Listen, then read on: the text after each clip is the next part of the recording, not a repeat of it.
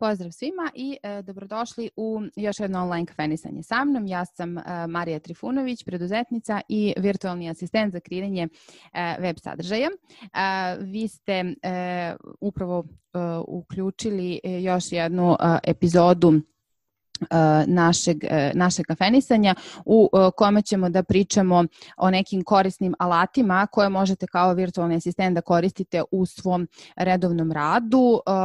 Možete, kažem, i kao virtualni asistent, a i kao bilo čime god da se bavite, mislim da može da vam koristi, jer u svom ovom, da kažem, vremenu u kome smo ophrvljeni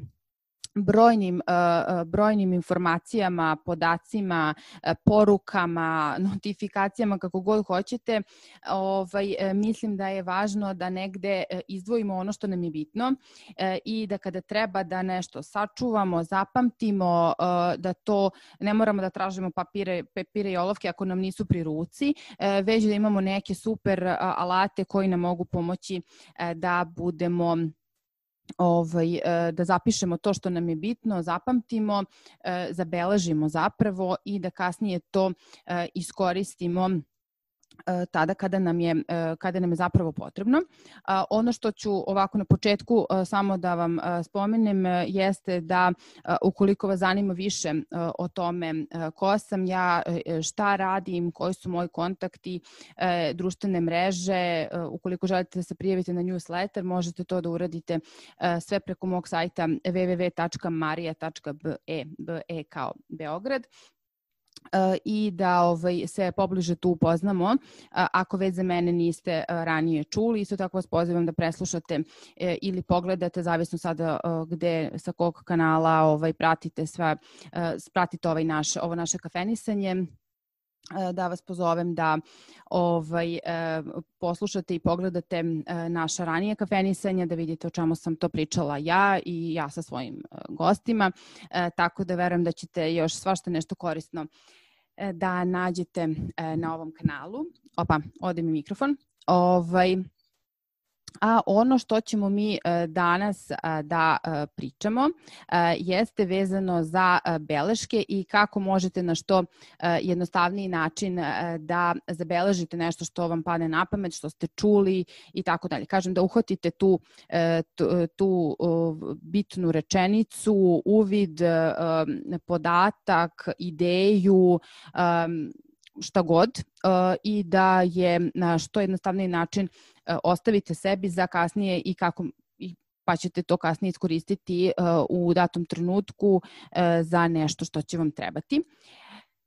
Prva aplikacija koju bih vam pomenula i koju verovatno čim imate Gmail, ako imate Gmail nalog, sigurno je imate i možda znate za nju, možda ne znate, jeste Google Keep ili samo Keep. Naći ćete je kada uđete na svoj Gmail nalog gde su one tačkice i da uđete u sve one neke programčiće koje vam nudi sam servise, koje vam nudi sam Gmail. Tu ćete da nađete žutu ikonicu i vidjet ćete Keep i to vam je najjednostavnija aplikacija za beleške. Možete da ih tu jednostavno unesete, zapamtite i vrlo jednostavna aplikacija za korišćenje. Koristite je na Androidu, mislim da se ona maltene i automatski može pojaviti ukoliko instalirate, imate sve te instalirane servise Google-ove. Ako koristite iPhone, imate drugu aplikaciju, to je Notes, ali svejedno, znači uglavnom i sami telefoni imaju mogu imati u sebi takve aplikacije, ali evo ja vam pominjem Google Keep jer Google svakako mnogi od nas koriste kao svoju Gmail adresu i gomilu servisa koji onda sa tom adresom imamo pristup, tako da je to prva koju ću vam spomenuti. Druga je Evernote, prepoznaćete je po zelenom sloniću, to im je, da kažem, eto, u logu ćete to videti i njihov neki simbol kao koji je prepoznatljiv. I to je odličan, bukvalno kao sveska, mislim kao elektronska sveska, jako korisna. Tu možete da šerujete sve to što ste zapisali. Ako imate nekoga s kim ćete deliti određeni dokument i zabelešku u okviru te aplikacije, možete imati na kompu, možete imati instalirano, možete na telefonu i vrlo je jednostavna za korišćenje. I treća stvar koja je jako korisna, ja je nekada koristim upravo za ovakve da kažem ideje i teme koje mi padnu na pamet i kad mi se u glavi onako zavrti film šta bih ja voljela vama da ispričam u nekom kafenisanju, jesu zapravo oni audio snimači u svim telefonima, mislim ovim pametnim koje imamo, gde ja prosto pustim snimanje i snimim se. Sve što sam imala u glavi u tom trenutku, to onako izađe ko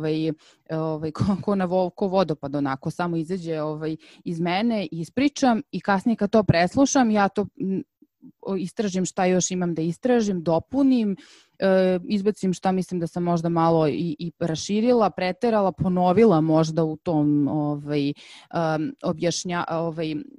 u objašnjavanju, napravim neku strukturu, iz toga izvučem takođe na papir onako neku smernicu da prosto ta moja priča ima neki tok, kao evo sada, da nešto ne odlutam.